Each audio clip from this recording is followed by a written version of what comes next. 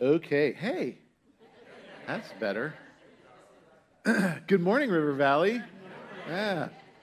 What I was going to say is what I really like about you guys and in the conversations I had with Tim contemplating doing this is you are not afraid to tackle the difficult things of our culture. Right? Stepping into this position, coming and sharing the Word of God and bringing a perspective about the difficulties we face, for me, I take that very seriously. And yet this morning, this will feel a little bit like a practical session around something called two things, stress and anxiety. But you guys are up for the challenge. So welcome back to the amusement park. We talked about the roller coaster last week. Okay, so this one is like one I experienced growing up. I was born in Pittsburgh, Pennsylvania. I do not like the Green Bay Packers, by the way. And this is going to be very distracting for me this morning. No, you don't have to leave. That's great. So, yeah, Steelers shirt would be great, even though they're terrible this year. Anyway, so I was born in Pittsburgh, Pennsylvania, and there was an amusement park called Kennywood. And I went to Kennywood a lot as a kid, and there was a roller coaster there called the Racer. Okay, it had two cars, it had a red one and a blue one. And they were run side by side, and whenever which one you jumped on, you were like, come on, baby, we're going to win. And they were constantly running next to each other. Here's the illustration. This morning we're talking about stress and anxiety. They kind of work the same way. There's an interconnectedness and a relationship between stress and anxiety in your life, and understanding how that happens is very, very important. Jesus, in his life, did so many things naturally to mitigate and manage his own stress and anxiety. He was human, and he was fully God. He experienced everything that we experience and did it in a divine way that was driven by his own health and care and growth and all of those things that are needed to maintain a stable life. Stress and anxiety are not bad. They can be bad. There's aspects of stress and anxiety that are very good, and we need them for our life. If you were here last week, I talked about the performance bell curve. We need a certain level of stress and anxiety in our life to wake us up in the morning, to get us interested in things, to help us do things that are meaningful. The problem is when we get to the crest of that bell curve and it starts to go the other way, that's problematic. There are many things that you're going to see this morning when I talk about practically in something I call the stress matrix, where you're going to, if you think about the life of Jesus, he did these things naturally. Something like diet. Jesus was never rolling into McDonald's and ordering a large fry. His diet was such that it maintained his life. And I'm not critiquing that. I rolled into McDonald's last week and did that.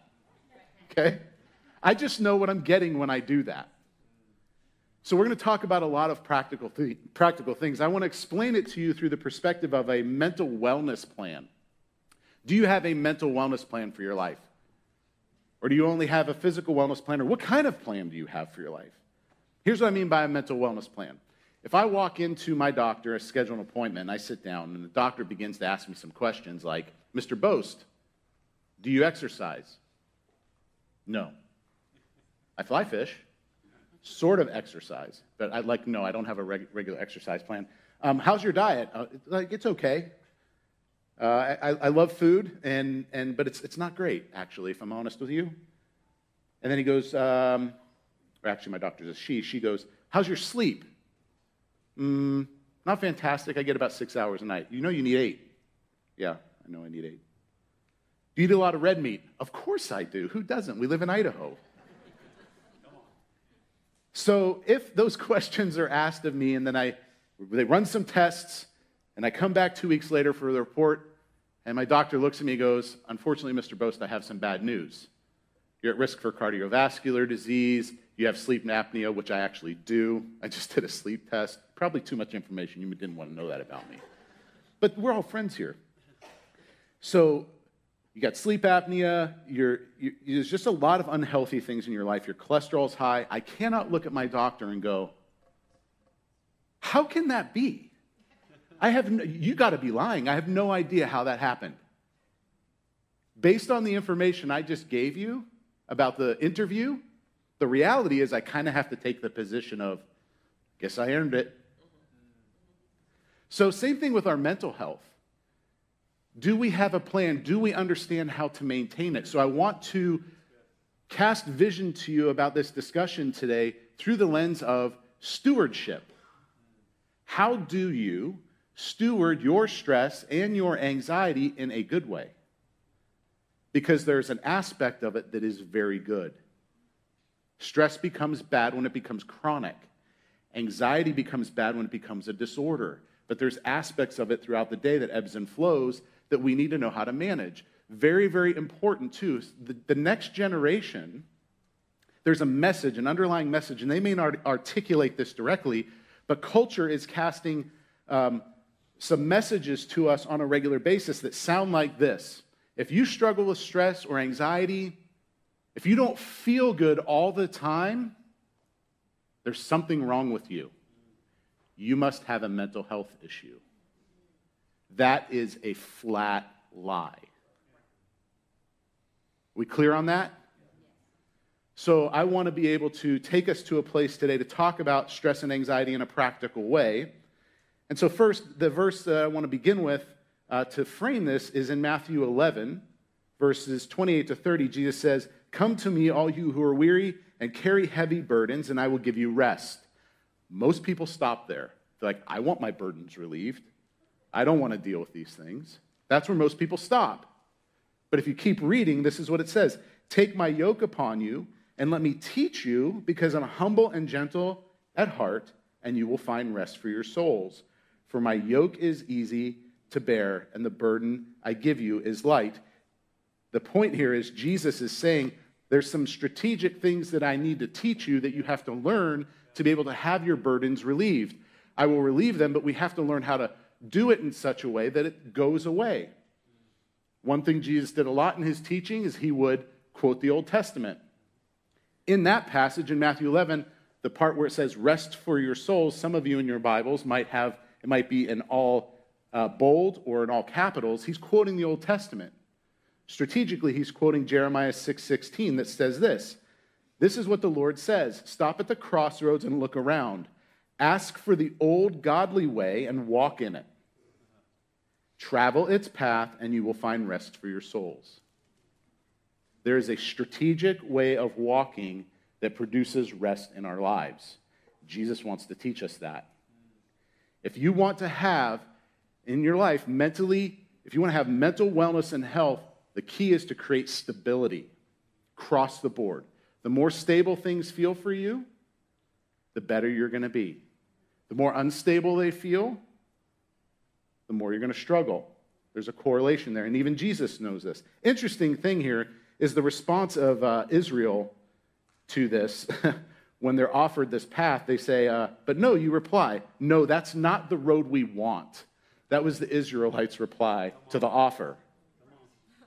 So in some sense, folks, we need to push back on our own inner Israelite. Okay? I got one who doesn't want the path. John 14:6, "I'm the way, the truth, and the life. No one comes to the Father but through me." Most people view that verse through the lens of salvation. Here's what's being said there that's true of it. I am the path. I am the way to walk. Watch how I walked this, and you will find strategically something for your life. That path is driven by the way, the truth, which is fullness of reality. Jesus is the fullness of reality that's along the path that is architecting it, and then life. The entire blessing of vitality that he wants to offer to us. That is way more, that passage is way more than salvation. It's also about our transformation. It's also about our growth and our maturity. So with that, we're going to start into talking about stress, or the building blocks of stress. I don't know about you, there are certain things in life that stress me out. You probably have yours. The thing that stresses me out the most is Costco. You're laughing because it stresses you out too. Costco's a very stressful place. It starts for me as I walk to the entrance and I begin to pull my card out and show it to the lady or the guy who's got a big old smile on their face because they know what you're coming into, okay? And I show it, and all of a sudden I feel this suction towards my wallet. Like, it's like there, it's like trying to take my wallet because you never get out of Costco for less than $300. So here's the thing.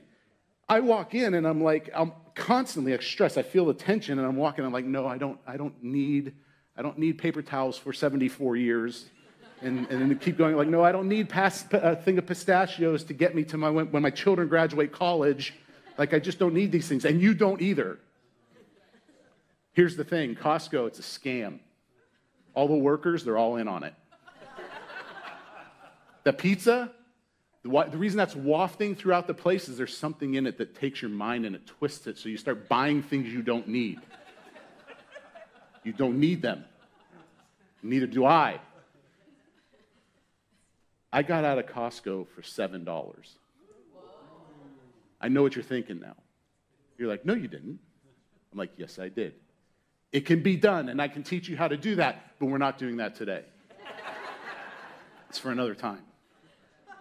Costco stresses me out. So you have your things. So let's talk practically about what stress is. What is it? Okay? So stress is, according to, can I get my slides up here? Sorry to interrupt. I don't know if they can be put up there. They were last week. The Cleveland Clinic defines stress as the body's reaction to any change that requires an adjustment or response. Stress is brought on to us primarily, and I'll talk about that in a second after we finish the definition. The body reacts to these changes with physical, mental, and emotional responses. Stress is a normal part of life. Normal part of life. You can experience stress from your environment, your body, and your thoughts. Even positive life changes, such as a promotion, a mortgage, or the birth of a child, produces stress. There's a key word in that definition that shows up multiple times, and it is the cause of stress. What's the primary cause of stress? It's this: change. Any change you experience can cause you stress. Driving down the road, someone cuts you off, it's like, "Ugh!" Right? Muscle tension. Your body starts to clamp up. Any kind of changes can cause this. But the reason is because predominantly stress is external. It's something that happens in your body. It's the tensing up of your muscles, predominantly from here up. Shoulders, neck, your head. It's like you wake up in the morning, you're like this. By the end of the day, you're like this. It's because we live in a stressful world. There are 3 types of stress that I want to talk to you about this morning, and it's very important to understand these. First is acute stress. This is the most common form. It's like what I just described, and it's caused by the daily demands and pressures of life and can be positive. It's these instant things that happen to you sporadically throughout the day. It's not positive to get cut off in traffic, but it is positive how you respond to it. Some people don't respond to it well. Sometimes they communicate a message to you. It's like, what did I do to you? You know what message I'm talking about, right? It's like, how in the world? But there are these acute things that happen throughout the day, these rapid changes and stuff that goes on that at times cause tension in your body. And then the next one would be this, episodic. Is it up there? No. Studying for tests in school would be an example of episodic stress. There's a rhythm to it in your life, something that's predictable, that you know these changes are going to come, and when they do, the tension builds in your body. And so for me, for a lot of years, playing tournament golf created stress for me. It was rhythmic. Even in the course of a tournament of 4 rounds, I would have daily this tension that would build for me because I was going to have to compete. You might have this with work or something else, but the reality is this happens. And that's why we need to have ways of reducing that stress so that we can perform at our best. For me, I had to have ways of dealing with that as a professional athlete because you don't perform well when you're tense. It doesn't matter what you're doing. You will not perform well when you're tense. This isn't necessarily about performance. This is actually more about peace. It's about being able to move through life in a relaxed fashion to deal with the demands of reality. Episodic stress is often self-inflicted and driven by an attempt to accomplish unrealistic or unreasonable demands. The way in which we interpret the rhythms of our life, how we view them, is very important. Tim talked about this morning. The view in which we take to the things that we're dealing with in life is very important. Are we unreasonable in how we're approaching them? Are we expecting too much, maybe sometimes out of ourselves? Unlike chronic stress, the episodic and chronic are not the same because it ceases from time to time. Episodic ebbs and flows. Chronic stress is this. This is the kind of stress that causes PTSD. Chronic, the type of stress that is brought about by long-term exposure to stressors, it's like being in a firefight. An unhappy marriage, traumatic experiences, unwanted career or job, stress of poverty, chronic illness, relationship conflicts, political problems, dysfunctional families. It's a stress that never goes away. This type of stress can seem unending, and it can be life-threatening. It affects your well-being in a significant way. So what is the state of stress today? And this is the biggest problem we face.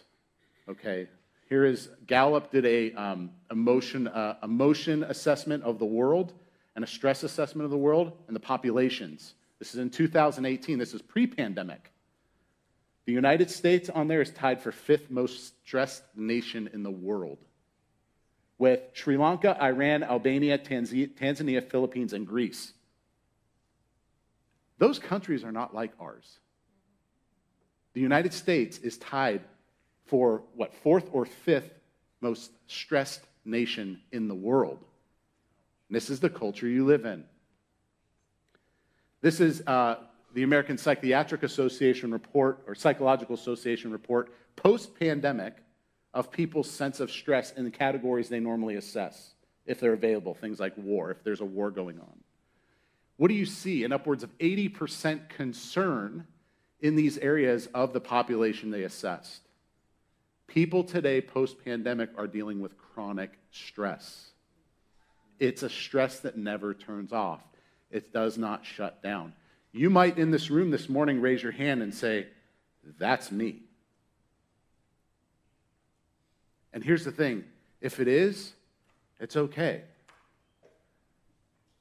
But what I would also tell you is, it's not okay for it to stay that way. Eventually, it's going to cause really harmful things in your life. And so your strategy for how you approach it is very, very important. And so this is what I want to do right now, is give you a practical tool called the stress matrix. It's a way for you to view your stress in life and to make strategic decisions around it. Okay? If you're taking notes and you want to draw something as I go through this, I would draw a box that looks like that with 4 categories on it. I'm going to walk through these here in just a second, but I did this so that you guys can see it. The upper right, my right, this one right here, is essential. This is a category that's, and I'll go into more detail. We have essential, which helps us with our stress. We have perceived, we have optional, and we have required categories in life. Okay, so I'm just going to put this up here, and we can come back to it, and I'll leave it if you want to take pictures, but I'm going to walk in front of it too. So upper right corner, from my right, what is essential? These are the things that could add benefit to my life, help me deal with my stress. These are things like exercise, diet, sleep, supplementation, work-life balance, connected relationships, good, healthy habits, sense of meaning, laughter, therapy, all of these things, and that's according to the Mayo Clinic. All of these things, when they're present in our life, help us deal with stress. They're essential for us. You need some of these things. You don't have to have all of them, but you better have some of them if you want to deal and manage your stress. Now we'll move into the things that we encounter that increase our stress, required things. This would be the lower right corner, or for you, lower left. Required stressors. These are things that are non-negotiables, things you can't get away from in life, your work. And depending upon the tension that your work creates, you have to make some decisions around that. Mortgage and rent, most people have to pay those. There are some relationships that can be incredibly stressful, marriages that can be stressful, parenting can be stressful if you have kids. Finances, let's just all agree, those are always stressful. Your assets and managing and taking care of them, and also how you view your future plan can be incredibly stressful. And so those are required things that we all have. Next would be perceived stressors. This is things that may or may not be true in your life.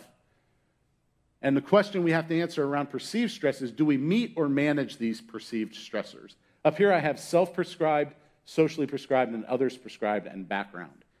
I want you to view it through the lens of expectations on your life. These expectations may or may not be true. Sometimes we put expectations on ourselves that aren't helpful or healthy. Sometimes we feel the expectations of others toward our life. And we don't necessarily know whether those are true or not. We're viewing them through a lens. We need to confirm to see if that's an expectation that someone actually has. And then once you do you want to meet or manage that expectation? And then culture does this to us. Culture puts pressure and expectations on our lives. And you have to figure out what you want to do with that. Here's what I would encourage you to do. Start on a regular basis exercising your personal opt-out and unsubscribe from society. There are things that are going on you just don't need to do. Your best strategy that you have in dealing with this culture is deciding how you're going to function in it. You have a choice. You don't have to use social media. Right? Yeah, but most people go, well, I don't really use social media. I just text. Oh, really? Text message is a social media platform, people. It causes me anxiety. We'll get there in a second. Because people text you and then they put a message in your box and then you have to respond. And it's like, I don't want to deal with you, and go away. And then another one comes in and you're like, I don't want to respond to that either. And there's this rhythm of life. And email. There you go. There's another one. These things have an impact, right? Perceived, optional stressors. For me, I drew on here a camper that I've been remodeling for 2 years. It sits in my driveway. It's 3/4 done. If I let it, it will cause stress in my life. But the reality is, I could get rid of it. I could sell it and not have to deal with it. Unfinished projects can cause stress in our life if you're that kind of person. Toxic relationships, how we cope with life. Mostly what we do around things like stress and anxiety is we develop coping mechanisms. I won't go into the list. There's a whole bunch of them that we choose. And then spending, how you spend your money.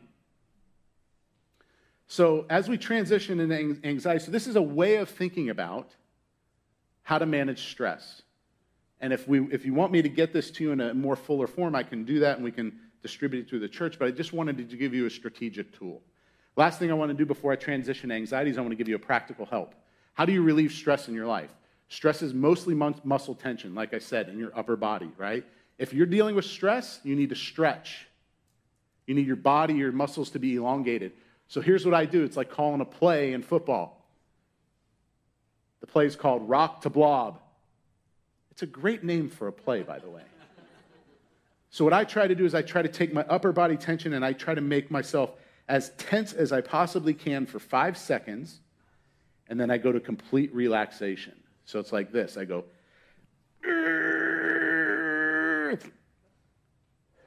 and then I breathe out. If you do that, you will feel a complete release. What you're doing is you're taking your muscle tension up to a place beyond what it is, and then you're releasing it.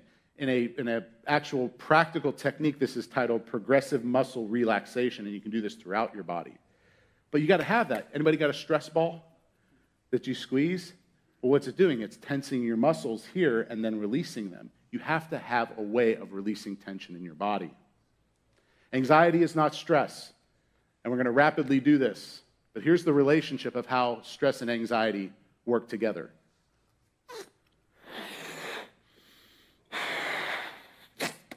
Stress is pressure and tension on your body. I need a little more air.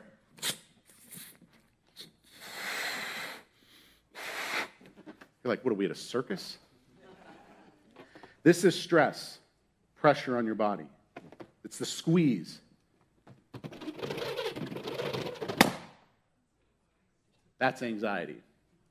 Did you hear that buzzing that eventually caused the thing? I've only done that twice where it's blown up like that. It was special for you guys this morning. But that zzz on the inside that causes it to explode, that's anxiety. It's that gut-churning thing going on inside. Stress is external, anxiety is internal. So what is anxiety? Let's talk about it quickly here. Anxiety, according to the American Psychological Association, anxiety is an emotion characterized by feelings of tension, worried thoughts, and physical changes like increased blood pressure. People with anxiety disorders usually have recurring intrusive thoughts or concerns. They may avoid certain situations out of worry. They may also have physical symptoms such as sweating, trembling, dizziness, or rapid heartbeat. Anxiety is an internal response to an external reality. Those realities may be true or not true. They may be thoughts that you're having that aren't accurate. So we have to have a way of managing that internal struggle. Here's how, practical help, how you manage your anxiety. If you're dealing with stress, you need to stretch. If you're dealing with anxiety, you need air. There's a breathing technique called 3-4-5 that I use. Inhale for 3, hold for 4, exhale for 5. If you do that, you will feel that churning in your gut get pushed out because those things can't coexist in the same place. I don't know if you're like me, if you ever drank a bunch of water and a little too much at once and you start to feel like, and you didn't take a deep enough breath, you start to feel like you're going to like suffocate or drown. You get anxious. That's because you need air. Your body's going, breathe, fool. Breathe. Not like this. Like this. Practical help. It's up to you whether you want to do it or not. I spoke to a bunch of college kids about the stress thing recently, and I did it on stage in front of 1,000 people because I don't really care. Like, it's just who I am. I go, here's what you're going to do. You're not going to do it. I asked them to do it with me, and they're like, you're not going to do it right now, I know, but you'll go home to your dorm, and 30 minutes from now, you're going to look around, and you're going to go, you're going to try it. Please try these things. What you'll notice is they're very helpful. So if this is what anxiety is, I want to give a perspective on anxiety of how I think it's functioning in our culture, and I want to do it through an illustration of fly fishing, okay? So I'm a fly fisher. Anybody else a fly fisher in here? Yeah, there we go. I knew I'd get some of that in Idaho. Other places they go, we don't even know what that is. But this is what I think is happening in our culture. Okay, so as a fly fisher, for me to be effective, I have to do one thing well. I have to take a fly. Could you step on that? Thanks. I have to take a fly that is not real, and I have to cast it across a river, and then I have to drift it to a fish that's feeding. I've literally walked into his house or her house. And if I do this correctly, if I drift that fish down the river correctly, this fake fly that they think is food, and they feed on it and take, I set the hook. And I hook them. Now what has happened to that fish is something they did not expect. Right? Totally unpredictable to them. And so then I fight that fish. What happens to that fish as soon as they're hooked is one of three things. Something unpredictable has happened to them. They either dive, they run, or they come out of the water shaking their head like this. They start fighting. That's anxiety. Here's what I think is going on in culture today.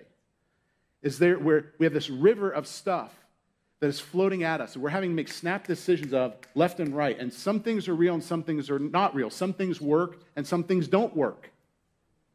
And we take these things in and we try them, and then all of a sudden it's like, this is not working well. We've been hooked. And we start the fight.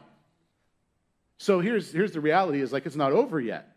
I'm fighting that fish. All I do is I hold the tension in their life. And then I let them move, and I play that fish until eventually they give up. Anxiety is hypervigilance. Depression is hypovigilance. It's when the body starts to shut down and wants to give up. So once I get that fish to the place where I can wear it out, pull its head out of the water and get it sucking oxygen, going, which oxygen is not great for fish that way, then I can land that fish. And this is what happens. You take a picture. I know what you're thinking. You're like, you are a cruel human being. You step into somebody's house and then you take a picture with them after you put them through all kinds of trauma. But this, to me, is such a great illustration for how anxiety is functioning in our culture. And so what I'm going to do quickly here to the end is describe to you why I think anxiety is increased. It literally is the buzzword for our culture. And I want to do it through an illustration of the anxiety hook, what I just showed to you. Culture hasn't always been functioning the way it functions today. Back, we'll say 1900, culture was very different. People lived with a great sense of duty. You kind of did things because they were right. There was a deeper sense of stability across culture mostly. Let's say 1900 to 2000, maybe 1900 to 1969. That would probably be better. There was a deeper sense of community. You did things because they were right. People had a deep sense of duty. Do things because they're good. Well, we don't live that way today any longer. There's been a shift. We've gone from duty to luxury. 2022, it's totally focused on self and individualism. I talked about that last week, and it's because it feels good. It's based solely on people's emotions. How they feel determines what is good and right. I said single greatest cause of stress was what? What was the single greatest cause of stress? Change. Single greatest cause of anxiety? Unpredictability. It's like standing on two plates in your life and they can move at any moment. It's like being in an earthquake. So here's the thing. You need to do whatever you can to make your life as predictable as possible. Are emotions predictable or unpredictable? They can be super unpredictable. Emotions are great for helping us experience life. They're not great for telling us how to live it. And we need to make sure that we keep our emotions in check in the right way. Emotions can be very unpredictable. That's why they are horrible sources of truth. And yet the next generation has been told that they validate what is good, right, worth doing through their emotions. Terrible recipe. It's actually a recipe for disaster, right? So we need to push back on that. Unpredictability. Come on. 85% of what we worry about never happens. Anxiety is self-generated, actually, at a base level. Some anxiety is normal. We've talked about this, right? And emotional regulation is the key to managing anxiety. If we want to prevent, and I think I said this last week, suicide in our culture, teach people to emotionally regulate. That is our greatest defense. Teach yourself to emotionally regulate. This is an acronym that I will bring back next week as well when I talk about depression and suicide for emotional regulation. We have to name it. We have to name what it is that we're feeling. That's the first step. Second is to observe your body. Where is it happening? Is it the churning in the gut? Well, that would be anxiety. Is it pressure in your shoulders? It's probably stress. Are you feeling fear? You have to be able to name these things and then observe your body. The third is strategic. You reason with it. You talk to it. I know this might sound weird, but it's like, anxiety, what do I want to do with you today? We going out on a date? I don't think so. You have to talk to the things that you're facing and reason with it. He said metanoia, around repentance, to think about your thinking. Have that conversation in a practical way with yourself against those things. Reason with it, and then try to discover what is the trigger. When does it tend to show up in my life the most? What is causing it? And the last part is, do I need help? Do I need a person? Do I need a tool? Do I need a place? If there can be a lot of things that come in and buoy our lives in that way to help us to regulate. If you want that slide, you can shoot that QR code and it'll come to you. So as I conclude here this morning, I went through it really quickly, stress and anxiety. I want to encourage you to think about the things in your life that exist inside your own mental wellness plan to help you manage these things. It's very, very important that we understand that we are stewards of our lives, and it's way beyond just our money. In a lot of ways, it's how we show up, and that we have to steward our mental health well. So you have a chance to explore this question in a little bit, and a quick reminder is this. Why are we doing this? Because of hope. When we do this well, it increases hope in our lives, like tanks in 4 areas: our emotional health, our relational health, our intellectual health, and our vocational health. That's loving God with our heart, soul, mind, and strength. Yeah. It's doing practically what Jesus affirmed is the way, the path, and how we can live that out in life. So thank you for listening. I hope that was helpful to you for your own mental wellness plan and for the strategy. Let's pray. Jesus, thank you for this morning, and I thank you for the way that you walked through this world and how just the things that we coasted past there on our ride this morning, things like how you exercised and that you were walking and talking with people at the same time, and how beneficial that was to your life, and how practical it was for you to escape and get time, and the peace that caused for you, to be able to escape with your Father and to pray, the connected and meaningful relationships that you had in your life. All of these things, Lord, I pray that we would take cues from you on these things to integrate them into our own lives for the sake of our own stability, to be able to establish ourselves on the rock and to live that way and to have those stable lives. Lord, I pray for this place. I pray for these people that would have helped them in their lives, but also to help them encourage others in their life who may be struggling in this way. And we're thankful for this. In your name, Jesus, amen. Hey, can we give Ben a hand real quick?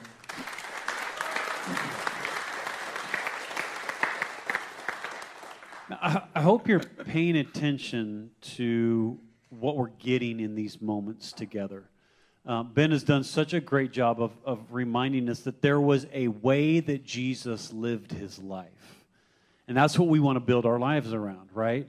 And so this whole understanding of spirit, soul, and body, how do we function in the way that Jesus designed for us to function in a healthy way, is really the recipe to living a life, can I just tell you this, that all of your friends and family want. The people that surround you in life, and I would even say for those of us sitting in here, that's the life that we want. Can I just invite you? Then let's do it the Jesus way. And that's what Ben's been presenting to us, is just some really practical ways of looking at Jesus' life and going, oh, that's why he did what he did. Yes, there's a reason why he went away from people for seasons of times. He needed a break from them. So do you. Hello? There's a reason why he had some rhythms to his life, because it created space for him to process through and to think and to, I love what Ben was saying, to have some conversations in your mind rather than just all the negative ones, to deal with the ways that we're thinking about the way that we're thinking. Be wise about that. You know what that requires? Some intentionality in our life. It requires a few moments out of your day that aren't packed with all the other things that we typically fill them with. So church, we've got to learn some new ways and some new rhythms in life. I love Ben's practical tools of just breathing. If you understand the physiology of your body and how it functions, what he just told you right there is one of the greatest gifts that he's given. God made you breathe and required you to breathe for a reason, right? It's to slow you down just a little bit. And so all these tools are really practical. So here's what we want to do today. Every week we spend some time at the end of our service talking. Can I just tell you, these 3 weeks are probably some of the most practical conversations that we get to have as a church family around this walking in the way, right? Following Jesus in the way. And so I want to encourage you, don't bust out of here just because you're like, oh, I'm not sure what to do with all this mental health stuff. Try having a conversation with some people around it. You know what the really fun part about that is? You figure out very quickly that you're not the only one struggling with finding healthy rhythms to our lives.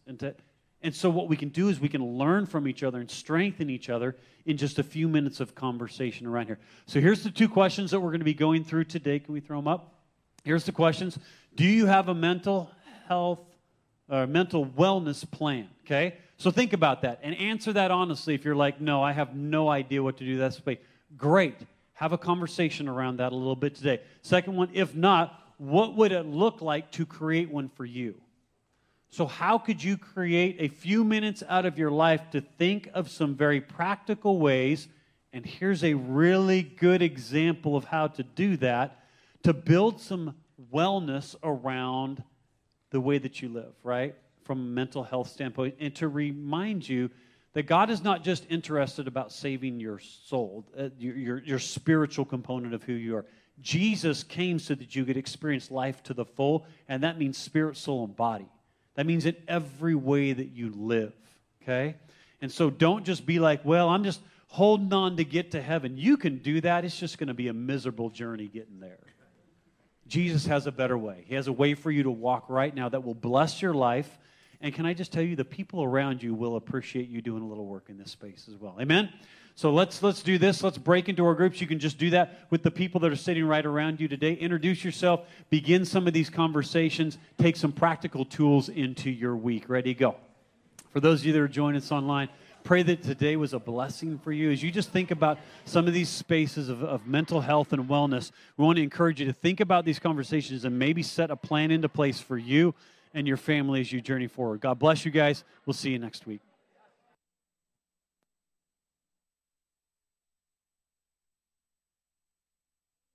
For me to be broken by you will keep your hand covering me. I'm free when I'm broken by you. My life is safer when I get to the break. Bring my mistakes to the hand of the maker. Who I am is hidden behind who I fake to be. My life is safer when I get to the break.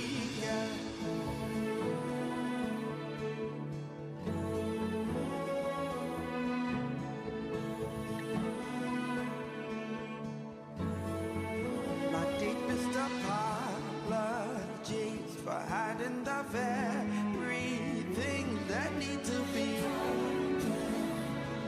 by you. Won't leave me without perfect peace. I find when I'm broken by you. Hey, my life is safer when I get to the break. Bring my mistakes to the hand of the maker. Who I am is hidden behind who I fake to be. My life is safer when I get to the break.